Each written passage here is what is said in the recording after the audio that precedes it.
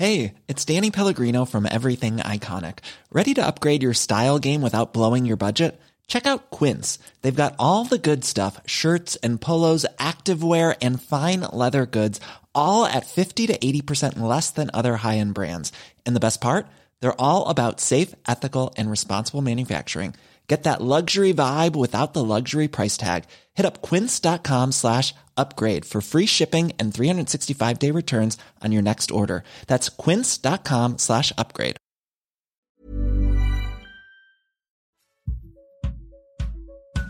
Du lyssnar på podden Vad vi pratar om när vi pratar om böcker. Vill ni veta mer om oss och böckerna vi pratar om, så kolla in vår hemsida vadvipratarom.se. Hej och välkomna till Vad vi pratar om när vi pratar om böcker. Idag så ska vi snacka om en rafflande bok som heter De 7 morden på Evelyn Hardcastle av Stuart Turton. Och idag så har jag, Rasmus, med mig 2 härliga människor. Vilka är det? Tjoho, det blev tyst också när du sa det. Det är jag, Anna Bågstam, och... Jag, Alex Haridi. Hur har ni det, vänner? Men ändå under omständigheterna bra, tycker jag. Jag blir alltid lite glad när jag ser er. Ja, detsamma. Och du, Alex? Nej, men jag är ganska trött för att jag sparade ju att läsa boken till sista stund förstås. Så att jag var uppe hela natten och läste. Men jag har läst klart den. Men jag blev färdig 4:00 i morse. Oj. Så att...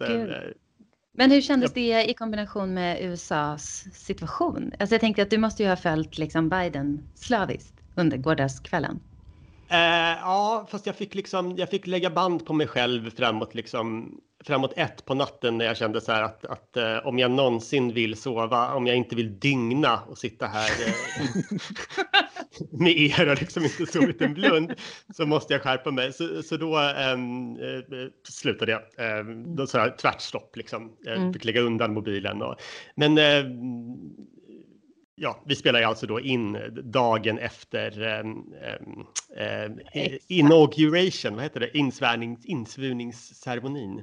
Ja, men exakt. Ja, man undrar. Det är inte så att jag en helt vanlig dag sitter helt och dygnar. Och dygnar på grund av liksom så här. Vad har Biden sagt idag? Jag följer på Twitter hela tiden. Jag vaknar med att gå igenom hans schema för dagen som Vita huset lägger ut. Idag klockan 14 ska han träffa Boy Scouts of America för att... Det är jätteroligt om det hade varit så, men också konstigt. Men vad är det för bok du har läst då hela natten? Det är en spännande pusseldeckare, får man väl kalla det. Den handlar om... Den inleds med att ett jag vaknar upp inuti en kropp och har minnesförlust. Och han har liksom bara ett namn i sinnet, Anna. Som man ofta har. Som man ofta har. Man vaknar och minns bara en kvinna. Jag och Anna skrattar väldigt mycket. Rasmus är jättetrött ut. Förlåt. Vi kommer aldrig ta oss igenom den här förklaringen med min trötthet också om vi fortsätter att avbryta. En kvinna är i faran, hör ett kvinnoskrik ute i skogen och så rusar han dit. Ganska snart så får han veta att han inte är den här personen som han befinner sig inuti, utan han är en helt annan person. Men han minns inte vem han är. Och allting utspelar sig på ett slott i England. Jag tror inte att det är definierat vilken tid det är, men det är, vad kan det vara? 10-tal, 20-tal? Det finns ju någon sorts primitiva bilar i alla fall. Ja. Så att det måste väl vara 10, 20-tal, 30-tal kanske. Och han får veta att det kommer under dagen att ske ett mord. Och han är fast inne i den här mardrömmen till dag tills han lösa mordet. Exakt. Och det är ju då Evelyn Hardcastle som kommer dö, de 7. Men det finns också en sorts måndag hela veckan konstruktion. Så att varje dag kommer han vakna upp i en annan kropp. Och det här kommer då upprepas 8 gånger. Och om han inte löser det så börjar det bara om igen. Och han är fast där i all evighet tills han kan lösa detta hemska brott. Om ingen annan löser det för honom. Exakt. Han har också rivaler där och vill lägga krokben för honom. Och folk som kanske är hans vänner eller kanske inte. Nej, precis. Inget går att lita på där. Väldigt mycket svängar och vändningar. Väldigt många, men det är så sjukt avancerad story också.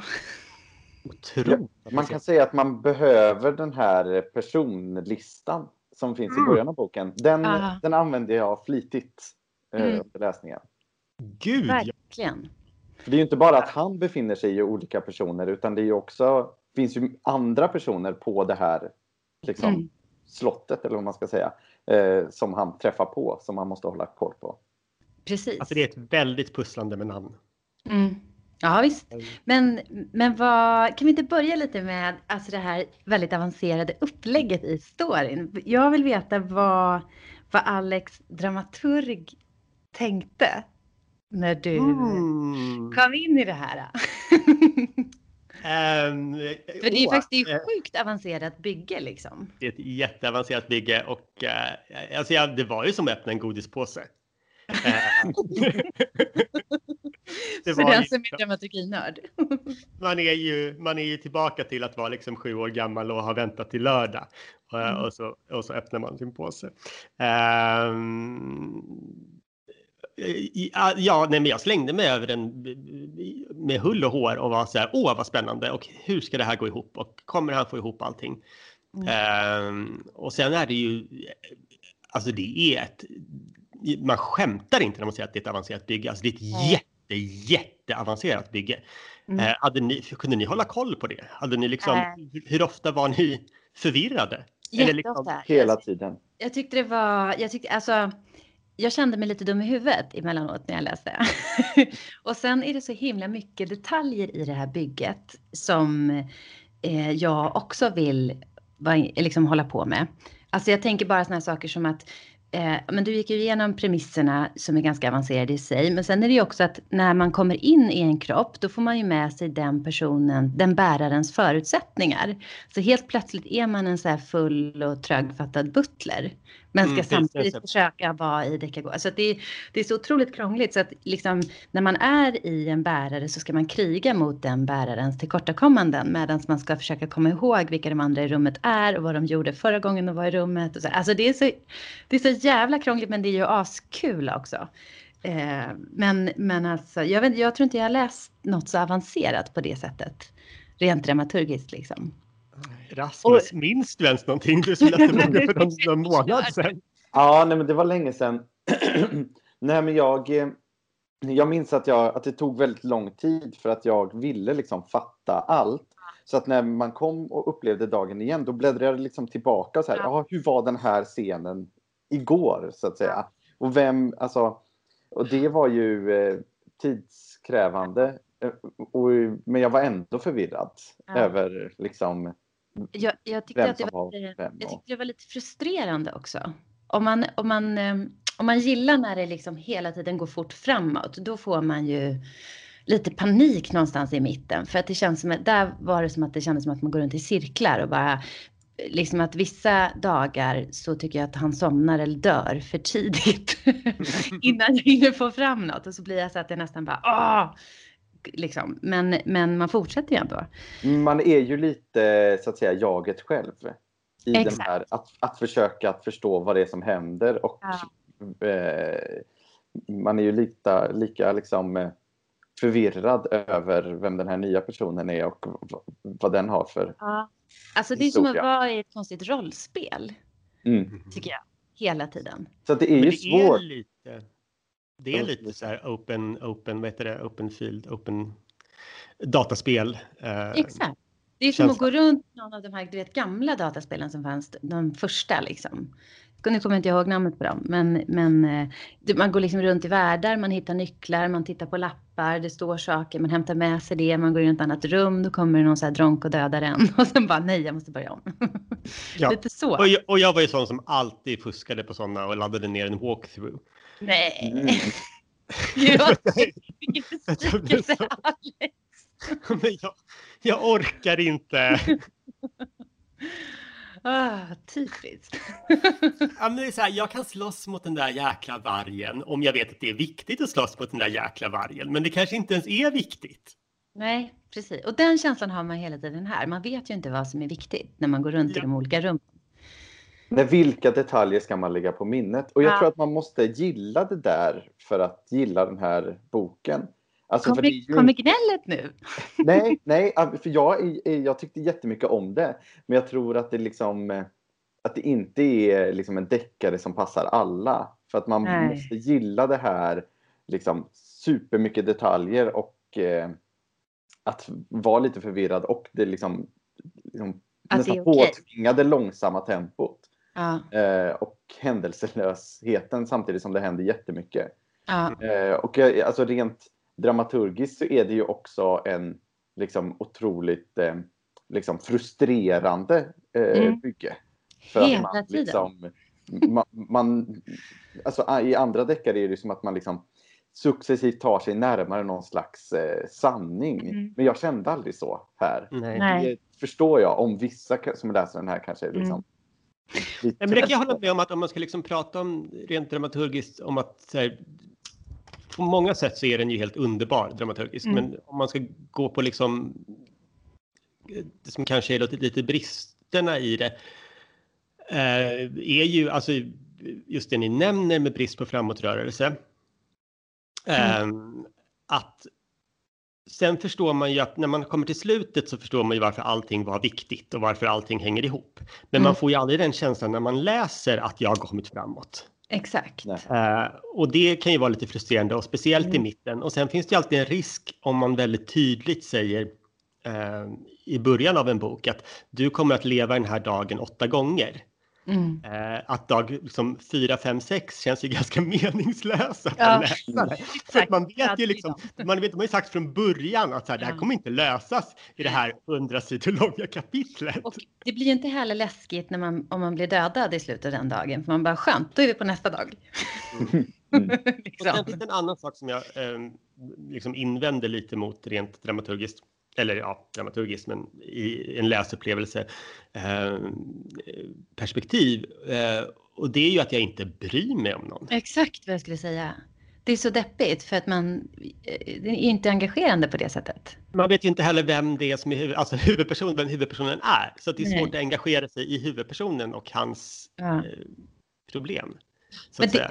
Det tycker jag är kanske den största bristen. Det låter väldigt elakt att ta upp brister för att det är en så här totalt fascinerande bok som jag verkligen tycker att man ska läsa. Som man ska läsa. Alltså, du vet, det är typ, det är ju, men jag blev inte berörd liksom. Nej. Och det går ju lite in i att det kanske det Rasmus säger att det här är inte en bok för alla. Man måste ju älska själva pusslandet. För det är det enda som finns. Alltså det är en pusselgåta och du ska liksom du ska vara en person som gillar att sitta och försöka lösa den här gåtan. För att den ger dig inget annat. Jo, det tycker jag. Jag måste bara flika in. Jag tycker att det är fantastiska miljöer. Jag älskade dem. Och sen så gillar jag språket. Det är jättemycket roliga små liknelser och roliga formuleringar. Så här, tyckte jag. Och det var det tycker jag ändå var en behållning. Eller liksom, nu lät det ju elakt igen. Jag tycker att det är fantastiskt att man ska läsa den. Men jag tyckte verkligen att miljön som han har byggt upp och men roliga beskrivningar och sådär. Ja, men det och finns roliga liksom anglosaxiska, precis. Wit. Exakt. Ja, så att alltså, jag tycker verkligen att den är värd att läsa för det liksom idén och för om man gillar att befinna sig i den där miljön 100 år sedan typ i Storbritannien. Men jag tycker ändå att det verkar som att han har en ambition att beröra. Alltså vi ska ju liksom kanske inte spoila det, för det sker ju, alltså man får reda på saker då om huvudpersonens historia och varför han befinner sig på den här platsen.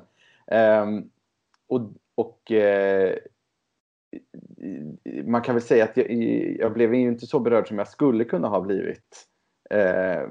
Men för mig så påverkade liksom inte det jättemycket. Alltså läsupplevelsen. Jag njöt ändå för att den är så liksom komplett i andra avseenden på något sätt. Alltså han landar ju det jätteavancerade bygget. Ja. Så att det är liksom det är en jättebehållning och jättebra. Man blir superglad och jag tycker att det är fantastiskt. Väldigt mycket i efterhand boken så att säga. Eller när man kommer till slutet så känns det att man har liksom mödan värd, och jag tycker absolut man ska läsa den om man då gillar. Jag tycker man ska ha med sig det, för när man är där i mitten då kan man bli jättefrustrerad och tänka vad det kommer aldrig framåt, vad håller vi på med så här? Men då ska man ju ta sig igenom det. För jag kan tänka mig att det är många som ger upp där liksom. Kanske. Men jag tänker en sak på det här med just det här beröra och ha en ambition att beröra eller inte och så. En sak som jag undrar om det liksom blir en liten dissonans i mitt huvud. Återigen, det känns så larvigt. Jag tycker jättemycket om den här boken, så känns jättelarvigt att sitta bara och prata brister. Men den är ju berättad, om man pratar perspektiv så är den ju berättad i jag-form, första person singular. Och man är ju väldigt van vid att om en historia är berättad i första person så är det för att man ska lära känna huvudpersonen och för att man just ska liksom bli berörd och engagera sig och se huvudpersonen, liksom komma in i huvudpersonen. Men det gör man ju inte. Så att det blir liksom en dissonans i mina förväntningar när jag läser och vad det är. För att sådana här pusseldeckare med ett myllrande persongalleri där det är gåtan som är det viktiga. Jag har svårt att komma på några andra som är berättade i första person, utan då är det alltid berättade i tredje person med en gud. Allvetande gud som berättar. Så att det blir också en så här dissonans i perspektivet och vad den är. Förstår ni vad jag menar? Det. Ja, jag fattar precis. Jag tror och det kanske inte att det hade gått annars. Alltså man behöver ha det här perspektivet för att, eftersom det är liksom huvudpersonen som krockar med kroppen som han befinner sig i. Så det är ju helt nödvändigt, men jag håller med vad du säger, Alex. Ja, men precis. Jag funderade på en annan sak, eller på två saker till. Det ena var om det kan vara så, för att det finns ju mycket av det här lite så här, anglosaxiska, roliga liksom. Men jag hade nästan velat ha det ännu mer, just för att man har den möjligheten när man krockar med så här jobbiga personer liksom. Det hade man kunnat utnyttja till att skapa lite mer humor, tror jag. Och då tror jag att jag hade tyckt att det var ännu roligare att följa när det står still liksom. För det fanns så många situationer där jag tänkte så här, jag hade kunnat dra lite till på att det är jobbigt att vara i den här kroppen, eller att det är svårt att styra den här personen, eller att det är jobbigt. Och när jaget blir överraskad av att den säger och gör saker den inte har tänkt för att den är någon som är ett as liksom. Det är jätteroligt. Det hade man ju velat ha mycket mer av, tycker jag. Så det hade jag nog haft som önskemål, just för att det liksom ändå finns där i undertonen. Men, och min andra sak som jag funderade på jättemycket när jag läste, och jag tror att det var för att jag tyckte väldigt mycket om miljön och miljöbeskrivningen eller miljöskildringarna, och att jag tycker ändå att man ser det tydligt framför sig, är ju så här hur den här skulle bli som film och hur man skulle göra då. Har du någon läsning? Nej, en enorm utmaning, men jag tänker jättemycket på Being John Malkovich typ. Jag var inne ett tag på om man skulle liksom filma den alltså helt i POV. Vad är det? Alltså helt ur, alltså att kameran var huvudpersonen. Så Dogma. nej, alltså liksom att liksom allting är bara filmat utifrån huvudpersonens perspektiv, som att liksom alltså kameran är ögonen. Kameran är ögonen på huvudpersonen. Ja, men, och att liksom, men det är inte Dogma. Nej, men typ Smack My Bitch Up, du vet. Videon. Att det ska vara helt filmat så att han liksom, så att man skulle få liksom rumla runt med honom när han vaknar och liksom han så här hittar en spegel och ser vem han är. Ja, men och så tänkte jag också. Det skulle kanske bli lite tröttsamt. Ja, men jag tänker att det skulle bli så här, världens längsta förvirrade film där man bara, men gud, vad är det? Jo, men det här är ju liksom en förvirrande bok, så att jag tänker att de matchar ändå av att man får det. Jag tycker det var en rolig idé att man liksom, det är ju verkligen som att man läser den, för att man får ju uppleva det liksom som honom. Ja. Det finns ju inte den här som ljudbok, men jag kände ju omedelbart när jag började läsa den här att så här, den här ska man inte lyssna på Nej, det kommer inte gå. Nej, Gud, Det kommer inte gå. Alltså, Nej. man måste kunna bläddra, man måste kunna gå tillbaka till det där Exakt. karaktärsindexet. Nej, alltså det går inte. Om den här skulle vara som ljudbok, då skulle man behöva ha med typ som så här böcker för barn där man liksom har bilder man följer med i texten.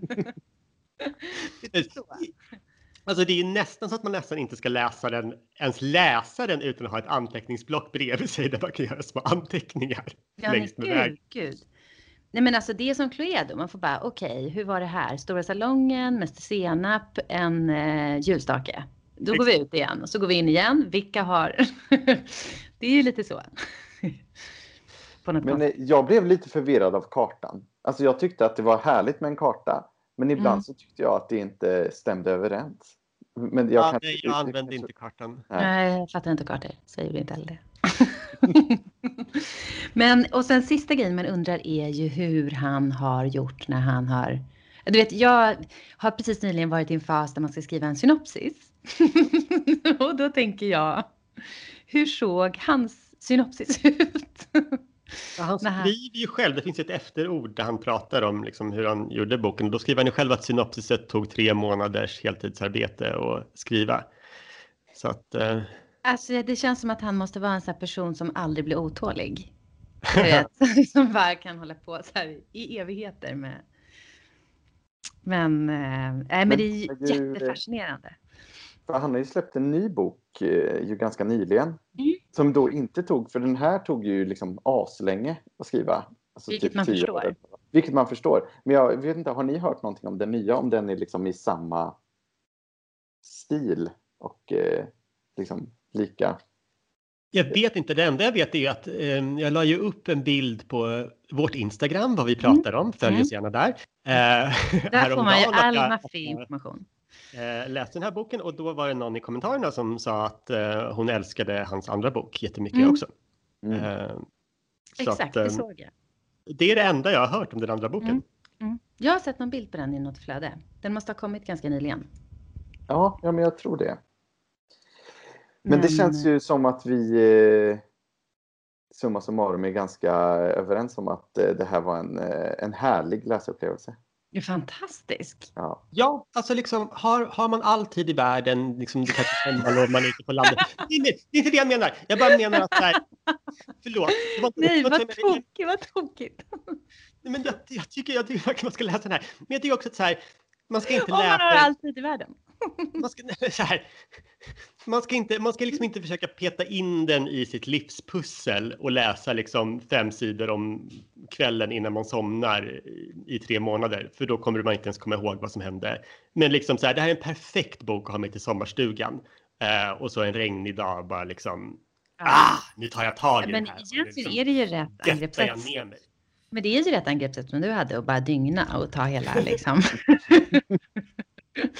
Bara köra på. Jag hade läst 150 sidor en vecka tidigare och sen så liksom blev jag distraherad så att sen läste jag resten på 1 dygn eller 2 dygn. Och jag hade lite problem med att liksom den där veckan som hade gått mitt i att liksom jag tror man ska läsa den i ett svep. Ja, det får inte vara för utspritt. Då glömmer man. Ja, verkligen. Men det är ganska, som sagt, det är ju, varje mening innehåller ju detaljer så att man liksom, det är ju ingen snabbläst bok tycker jag. Nej, verkligen inte. Men läs den är väl vårt summa. Läs den. Absolut.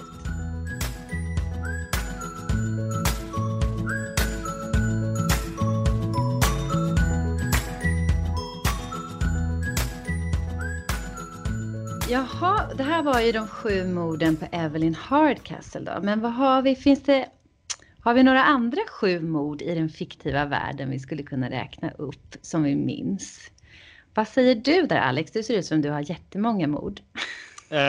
Som du direkt minns. Som jag direkt minns. Jag har försökt också nu bara ta de första som ploppar upp i mitt huvud. Så att det absolut första mordet som ploppar upp i mitt huvud, och det gör det säkert era också när man säger mord vi minns, är ju Laura Palmer. Ja, förstås. Såklart. Och kanske extra mycket för mig och Anna som jag tror är lite mer rätt ålder för att Rasmus är ju bara barn så att han har inte sett, retro. Det är en retro-grej med Laura Palmer. Ja, jag har inte sett en bild. Det är ovissheten, jag och Anna. Vi visste inte, vi gick i 1,5 år och liksom var så här, men vem mördade Laura Palmer? Men det är ju egentligen det största mordet på hela 90-talet. Jag tror att för folk som är i Rasmus ålder så måste man nästan också lägga till att när Twin Peaks kom och det var så fruktansvärt stort. Liksom, alla kollade ju på det. Men det var ju även så att typ Punkshop sålde jackor där det stod FBI på ryggen eller Who Killed Laura Palmer tröja. Alltså det var ju verkligen som en så här... men jag vet inte. Det känns som det största som någonsin har gått på tv under 90-talet. Men får jag bara fråga då, eftersom jag inte fattar någonting av detta. Var det då att man fick liksom, det var världens cliffhanger i liksom i ett avsnitt och sen var man tvungen att vänta för att få reda på det? Eller är det att man aldrig får reda på det? Man får reda på det. Ja. Det tog 1,5 år av serien tills de liksom avslöjade vem som dödade henne. Men den börjar nu har Daniel slängt upp en bild på Laura Palmer och jag och Anna bara får så här nostalgi. Nej, men den börjar ju med att en kropp hittas. Wrapped in plastic. Wrapped in plastic. I liksom invirade i plast ligger liksom i den här lilla småstaden Twin Peaks nära gränsen till Kanada. Flyter upp på en sjö och hon är liksom den populäraste flickan i den lilla stan. Hon var homecoming queen och allas lilla älskling. Hon är också så här som typ jobbar på Meals on Wheels i hemtjänsten och hon är liksom alla vet vem hon är. Älskad av alla. Och sen så börjar det liksom nystas upp att men oj, knarkade hon, oj, hade hon flera pojkvänner och liksom det här var ett här mysterium. Och grejen är att Twin Peaks kan ju mycket väl vara den mest stilbildande tv-serien på hela 90-talet. Så den har ju plankats och liksom refererats till tusentals gånger. Men när den kom så var det helt, alltså det var helt nytt det här sättet att liksom att bara... Och sen så var ju alla i den här stan var ju jätteskumma. Vackra. Och vackra. Alla är så otroligt snygga och så är de jätteskumma och även så här bizarra. Jag tänker att direkt efter att hon har hittats så ska ju Dale Cooper, som för övrigt är skitsnygg. Harry S. Truman, de heter ju som presidenter också. Den andra sheriffen ska ju gå in och ta en kopp kaffe liksom hos Pete. Och då bara ligger en fisk i perkulatorn. Bara en sån sak. There's a fish in the percolator. Det är mycket så här bizarra grejer liksom. Som naturligtvis är med hela tiden. Nej, men alltså... Sen är den också gjord av David Lynch och att den är liksom rent filmiskt helt fantastisk. Det är så underbart. Jag minns första gången man såg den där scenen. Den har ju sen också, vissa har jag plankat så många gånger så att det liksom är tröttsamt i efterhand. Men det var också första gången som man berättade om ett dödsfall på det sättet. Den här scenen när mamman får reda på att dottern har dött. Springer hon runt i huset och är jättenervig för att liksom dottern har inte kommit hem. Då var är dottern? Hon ringer till då pappan och bara, har du sett Laura? Var är Laura någonstans? Han bara, nej men ta det lugnt, det är ingen fara. Hon gick väl upp tidigt och gick till skolan. Vad är klockan nu? Liksom. Och mamman är så, nej men gud, jag känner på mig, något är fel. Och tittar ut genom fönstret och ser en polisbil så här långsamt stanna, poliserna kliva ut. Och så börjar de bara så här skrika. Och, bara, och så hör man bara i luren så här hur hon skriker ju. Och gråter och så här. Och då börjar pappan också gråta för han förstår ju också att man tar liksom aldrig det där. Och det var ju så här, nu i efterhand så är det så här, men vi har aldrig längre den där scenen där polisen kommer fram och ursäkta, er dotter har dött. Utan det är ju alltid det sättet vi berättade på nu för tiden. Men det gjorde vi inte för Twin Peaks. Det var liksom David Lynch och Mark Frosts briljans att skriva serien på det sättet. Så nu är det ju alltid liksom vi ser genom ett fönster hur någon bryter ihop och förstår vad som har hänt. Det går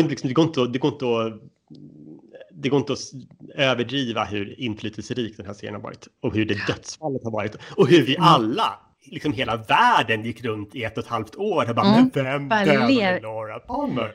Och levde i Twin Peaks liksom. Det var fantastiskt. Vi ska ju prata om 7 dödsfall, så jag tror att det kanske räcker med Laura Palmer nu. Men jag tror att vi behöver gå vidare, ja. Även om ni verkligen liksom gick till ett härligt minnespalats. Men nu får vi... Anna, har du något fiktivt mord som du... herregud. Efter Laura Palmer råkade jag fastna där i den tanken. Men du Rasmus, jag tror att du får hitta något innan jag hittar något. Ja, för jag men då kommer jag liksom ta någonting som så att säga förmodligen inte koms ihåg av någon annan än mig. Istället. Man skulle kunna argumentera för att den inte platsar på så att säga 7 minnesvärda fiktiva mord. Men jag minns väldigt sällan saker. När jag liksom har sett eller läst någonting så försvinner det direkt ur min hjärna. Men jag är ju en flitig tittare av morden i Midsommar. Och där har vi 2 mord som jag minns vagt. Men vi har ju ostmordet och vi har ölmordet. Vet inte om ni minns dem? Kan jag känna att det går i stå med ostmordet och med ölmordet? Ja, men ostmordet var för några år sedan ändå. Det minns jag inte mer än att det handlade väldigt mycket om temperaturen som ostarna lagrades i. Och att det gjorde någonting med liksom kroppen och att den kanske var... Jag antar att att det var bra temperatur för att den var lite mer välbevarad då. Men ölmordet var ju mer spektakulärt. Där var det alltså någon som drunknade i en sån här stor jästank på ett bryggeri. Jag tror att det var, om det var förra säsongen kanske, som gick, alltså senaste säsongen som gick på SVT. Jag tycker Rasmus gör att morden i Midsommar ska vara lika stort som Twin Peaks. Berätta Rasmus, vad är det briljanta med morden i Midsommar? Undrar man ju. Ja du, det briljanta är... Nej, alltså det finns ju egentligen inget som är så jättebriljant med den serien. Förutom att jag älskar traditioner. Och jag älskar ju också öl, så därför så var ju det här mordet ganska...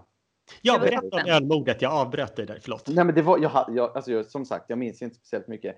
Men det var ju en som drunknade i en jästank. Och det var ju ganska liksom spektakulärt. Och jag har ju någonting för mord som ändå är lite liksom men som tar för sig. Det där är ju ett citat man inte vill ska hamna på en CV till exempel. Nej. Jag gillar mord som tar för sig.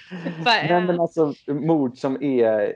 Alltså, vissa personer kan ju tycka att det är lite... Får vi en bild av Daniel på ost och öl. Underbart. Men men mord som inte känns så trovärdiga kanske vid första anblick kan jag ändå tycka är ganska kul.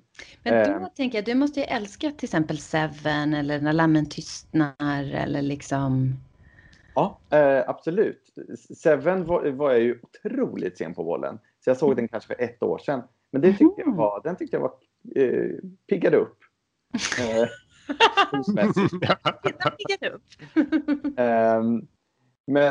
Men jag tyckte också att morden i Midsommar liksom, det fanns ju ändå någon form av släktskap, även om det är liksom det mest förutsägbara man kan nästan se i deckarväg, och det här var absolut inte det. Men det fanns ju en brittisk ton som ändå samstämmer. Men du minns ingenting om själva mordoffren? Du minns inte liksom om ostmordet och ölmordet, liksom, var det en gammal gubbe, var det en ung kvinna, var det... Minns inte vem som gjorde det. Det är ju ofta så att när jag läser en serie med deckare till exempel, så får jag alltid läsa slutet i boken innan, för att jag inte minns vem who's done it, så att säga. Jag har ju också, alltså, jag vet inte om du minns det, Anna, men när jag läste din andra bok i Lerviken-serien så frågade jag dig om hur första boken slutade för att jag inte mindes det. Och det är inte ett dåligt betyg till dig utan snarare till mig som minnesperson. Intressant. Så att, ja, jag minns ju, om jag minns någonting av mordet så minns jag ju hur det gjordes eller hur kroppen hittades. Som att nu när Seven kom upp så minns jag ju han som åt ihjäl sig, eller vad det var. Där har man ju lite också ledning av att de följer olika dödssynder. Exakt. Om man vill ha något att hänga upp det på. Jag tänker att du har någonting där ändå, Rasmus, för att nu tänker jag också på Annas böcker. Nej, ska jag bara. Och det första som ploppar upp när jag försöker komma ihåg den första Harriet-deckaren, det är ju inte vem den mördade är, utan det är silvertejp. Just det. Det är det första jag kommer att tänka på när jag tänker på det mordet, silvertejp. Ja, men det är inte så konstigt. Nej. Eftersom det var ett inslag.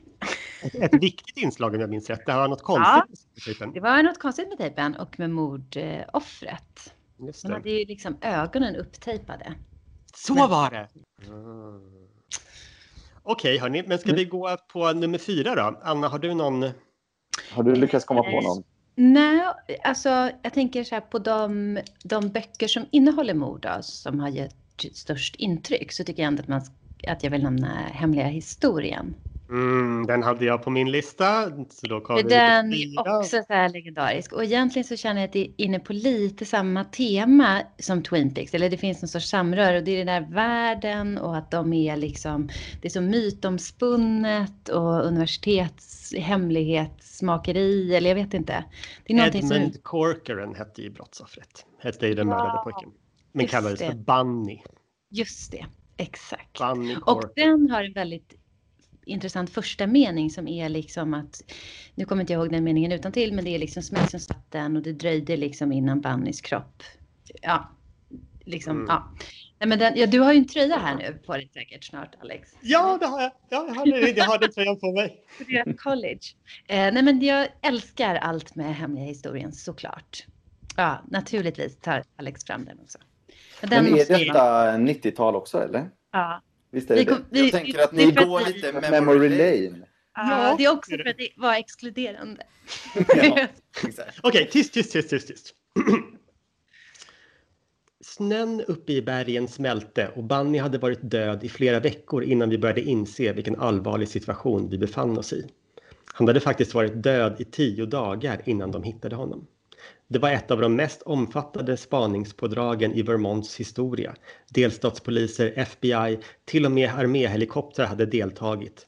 Colleget stängde. Färgfabriken i Hampton slog igen. Det kom folk från New Hampshire, norra delarna av delstaten New York, ända från Boston. Exakt. Det är nästan ofattbart att Henrys enkla plan kan ha fungerat så bra trots dessa oförutsedda händelser. En av de bästa inledningarna ju. Ja, det är en bra inledning. Ja, sjukt bra. Sjukt bra bok också. Sjukt bra bok. Ja. Okej. Ska jag ta en då? Ja, ta en till. Då tar jag Dickie Greenleaf. Ja, Talented Mr. Ripley. Talented Mr. Ripley. Alltså det är liksom ni två har sån himla guldkockor. Den är ju ändå från 50-60-talet den boken, så det är inte memory lane för mig och Anna. Nej. Så gamla är det. Men kom det inte en film på 90-talet? Ja, det finns det. Eller hur? Ja. Så att Gud, vi kan alltid tracka tillbaka allt till 90-talet. Jag älskar Mr. Ripley. Ja. Och den är ju inte ett mordmysterium så att säga. Man vet ju hela tiden vem det är. Det är en thriller. Det handlar ju om hur Ripley, som är en ung man som har lite psykopatiska tendenser, får uppdraget av Dick Greenleafs pappa att jaga ner Dick Greenleaf och försöka få honom tillbaka till USA. Va? För att få han liksom lever ett utsvävande expat-liv där han bara gör med pappas pengar. Gör med pappas pengar. Men Tom Ripley blir istället kär i Dick Greenleaf. Och liksom dras in i hans värld och åker runt och festar med honom i Paris. Och sen av olika anledningar till slut dödar Dick istället för att och försöker ta hans plats. För det är ju den där klassiska, jag vet inte om jag vill ha dig eller om jag vill vara dig. Den där klassiska, du vet. Som man ofta står inför. Men man kan absolut, alltså inte på ett mordaktigt sätt, men man kan ju träffa en helt fascinerande människa som man var liksom helt förälskad i. Och så kan man verkligen känna den här känslan så här, men jag vet inte om jag vill ha dig eller om jag vill vara dig. Absolut, men det är så roligt att du var tvungen att lägga till, inte på ett mordaktigt sätt. Ungefär som att det var det som var det avvikande. Ja, det här ska ju då vara 7 mord som vi minns, inte 7 mord vi har begått. Så att, du kan inte ta upp det. Men precis, men då kanske i litteraturens värld, om man ska nämna en till, så tycker jag ändå, ska vi inte nämna American Psycho i det här? Är det något speciellt mord i American Psycho som du minns särskilt mycket? Alltså det är nog mer en del scener som är ganska otrevliga. Ska du säga råttanröret nu? Eller? Ja, jag höll nästan på att säga det, men nu gjorde ju du det. Men jag tänker apropå att minnas liksom attribut kring konstigheter, så tycker jag ändå att råttanröret och American Psycho måste tas upp. Den är ju en 90-tals... Jag har sett American Psycho, men absolut. Men jag tänkte själva boken, om du har läst den. Nej, den är inte läst. Bara så. Men ska jag få ta någonting då som är lite som memory lane för mig? Men jag kan inte nämna vem som mördas. För det är liksom, eller jag vet inte om man får det. Men det är ju en person som dör i Harry Potter-serien som är liksom, som tar extra hårt på en, kan man säga. Är det och slutet av bok 6 du tänker på? Slutet av bok 6. Ja. Och kanske låter det vara där. Eller ja, liksom, jag tror vi låter det vara där. Du får prata på. Men vi kan inte säga vem det är. Nej, vi kan inte säga vem det är. Men det var ju... det är ju omöjligt att minnas om han... eller att inte minnas. Eller nu är jag jätteförvirrad. Det är omöjligt att glömma. Det är dubbelnegation. Det är omöjligt för Rasmus att minnas. Ja, uppenbarligen. Men det är omöjligt att glömma om man gillar Harry Potter-serien. Och den tog ju lång tid att smälta. Det får man säga. Okej, men hur många har vi nu? Vi har 7 faktiskt. Jag kan läsa upp listan. 7 mord vi minns. Nummer 1, Laura Palmer. Nummer 2, ostmordet. Nummer 3, ölmordet. Nummer 4, Bunny Corcoran. Nummer 5, Dickie Greenleaf. Nummer 6, råttan i röret från American Psycho. Och nummer 7, dödsfallet vi inte nämner i slutet på 6:e boken i Harry Potter. Bra lista. Ja, sladdrig men bra. Enormt sladdrig men bra. Det får man säga. Okej. Ja, men vi kanske ska gå över till boktips då. Ja, det tycker jag. Att det är dags för det, va? Vad har du med för... Ja, precis. Jag tänkte börja med att fråga Rasmus vad du har läst. Ja, men jag kan ta en bok som jag precis har läst ut faktiskt. Som heter Stella av Takis Vjörger, kanske? Tyst. Kan du upprepa det där? Takis Vjörger. Och det här är en... jag tror att det är en roman ändå, men den är baserad på verkliga historier. Historien om den Stella Goldschlag, tror jag att hon hette. Som var judinna och samarbetade med Gestapo under andra världskriget.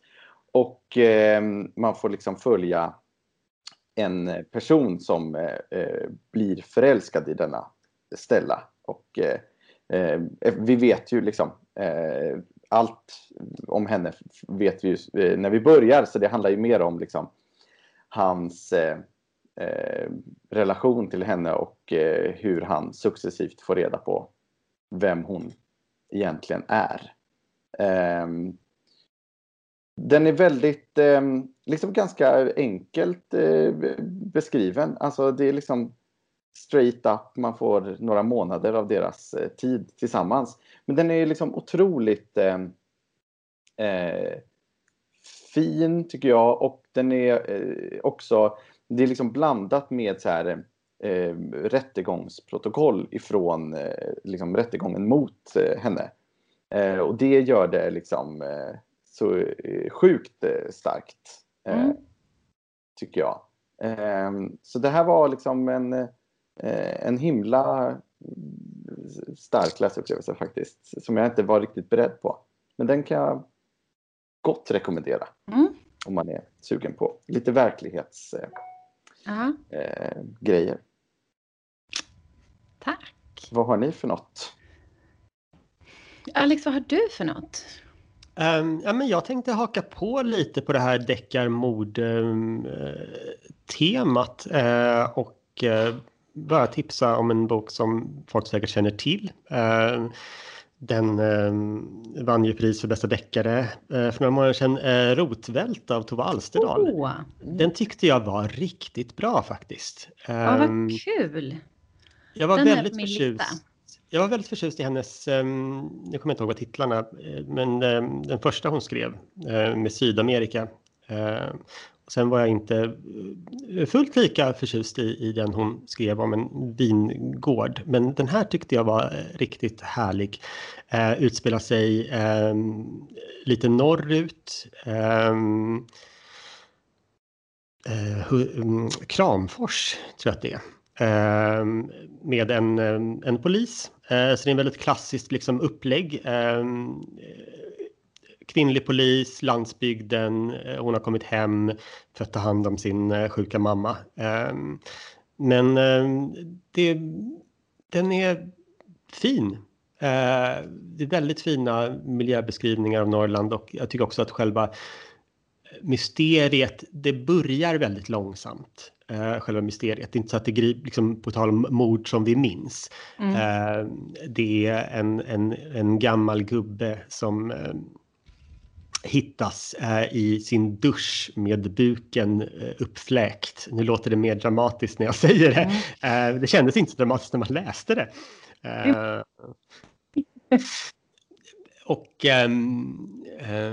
Men sen så utvecklas en polisutredning tar vid helt enkelt, och den har förstås drag tillbaka förr i tiden. Men jag tyckte den var riktigt, riktigt bra faktiskt. Vad kul! Om ni vill ha liksom en ny svensk deckare och bara liksom försjunka i, det tycker jag Rotvält av Tove Alsterdal är ett toppenval. Vad bra, jag vill ha det. Det är perfekt, jag har redan laddat ner den här. Underbart. Ja, nej, men ska jag ta mitt? Ja, men mitt tips som jag håller på att läsa nästan klar, det är Den sista migrationen. Poddvänlig som jag är håller jag nu upp den här och visar för alla. Nej, men den här är utgiven av Lavender Lit. Jag tror att den kom kanske sent förra året. Den handlar om Franny Stone som är... alltså det här är liksom i framtiden när världen, det låter väldigt dystert nu, men världen håller på att gå under i miljöförstöring, haven är utfiskade. Hon är väldigt naturintresserad eller fågelintresserad, och hennes uppgift är att följa de sista silvertärnorna. Hon är forskningsperson och åker med då på en båt, och de är liksom på havet, och det är i Grönland och det kan alltså. Och nej, men alltså det är så otroligt vackert språk, och sen tycker jag att den här berättelsen är så himla, den är både fin och sorglig och liksom ja, men berörande på något sätt, och sen även dramaturgiskt är det uppbyggt så att den är väldigt så här det kan ju låta lite dystert liksom. Jag brukar undvika böcker om framtiden när världen är förstörd och så här, för att det får en enorm ångest. Men den här tycker jag ändå klarar även det, just för att den är så fin. Och sen samtidigt som hon då följer de sista tärnorna, så får man liksom gå tillbaka i hennes förflutna också. Hon har ju naturligtvis det är mycket kring henne som förklaras varför hennes liv är som det är, så att säga. Otroligt välskriven och fin, verkligen ett tips. Och den här känner jag, det här känns som att det var ju dumt att börja året med den här boken, för då kanske alla andra böcker framstår som bleka i jämförelse. Nej, jag vet inte. Verkligen en av de bästa böcker jag läst på mycket länge. Okej, så att din filosofi är annars att du börjar januari med riktigt dåliga böcker för att du kan bygga upp till december. Det är otroligt dåligt. Ett tips från Anna för att få ditt år att kännas riktigt bra. Absolut. Och jag börjar också med att äta jättetråkig mat. Precis. Så att det bara är så här eller liksom, känns bättre och bättre. Men om man nu inte vill göra som Anna och liksom läsa en riktigt bra bok och hoppas att nästa är bättre, då kan man börja med den här. Exakt. Annars kan man spara den till jul liksom. Ja, men annars kommer man läsa typ årets bästa bok i januari. Nu såg Rasmus gnällig ut när jag sa det. Nej, jag tänkte på att jag gjorde så. Jag läste Klubben i liksom början av januari förra året. Och det var ju svårt att toppa. Men sen kom ju Samlade verk som ändå liksom var på samma nivå i läsupplevelse för mig. Så att jag vill ge er hopp om ni... Dig hopp, Anna. Men jag har faktiskt hopp om 2021. Jag tror att det kommer bli ett jättebra bokår. Ser ju fram emot Sally Rooneys bok här i slutet av året också. Verkligen. Till exempel. En av många. Ja, hörni, men det kanske var det hela. Ja. Vi lägger locket på det här blodiga avsnittet. Ja. Exakt. Men om man undrar om boktips och så har vi både en hemsida, vadvipraterom.se. Men framförallt ska man ju följa oss på Instagram. Det är ju där man får mest. Där det händer. Ja. Okej. Ha det så bra, hörni. Hej då! Hej! Vi som är med i den här podden heter Anna Bågstam, Alex Haridi, Jenny Jakobsson, Pernilla Wellrath, Theo Bengtsson, Rasmus Klamas och Daniel Svärd. Vill ni veta mer om oss som är med i programmet, så följ oss på Facebook. Där finns vi under namnet Vad vi pratar om.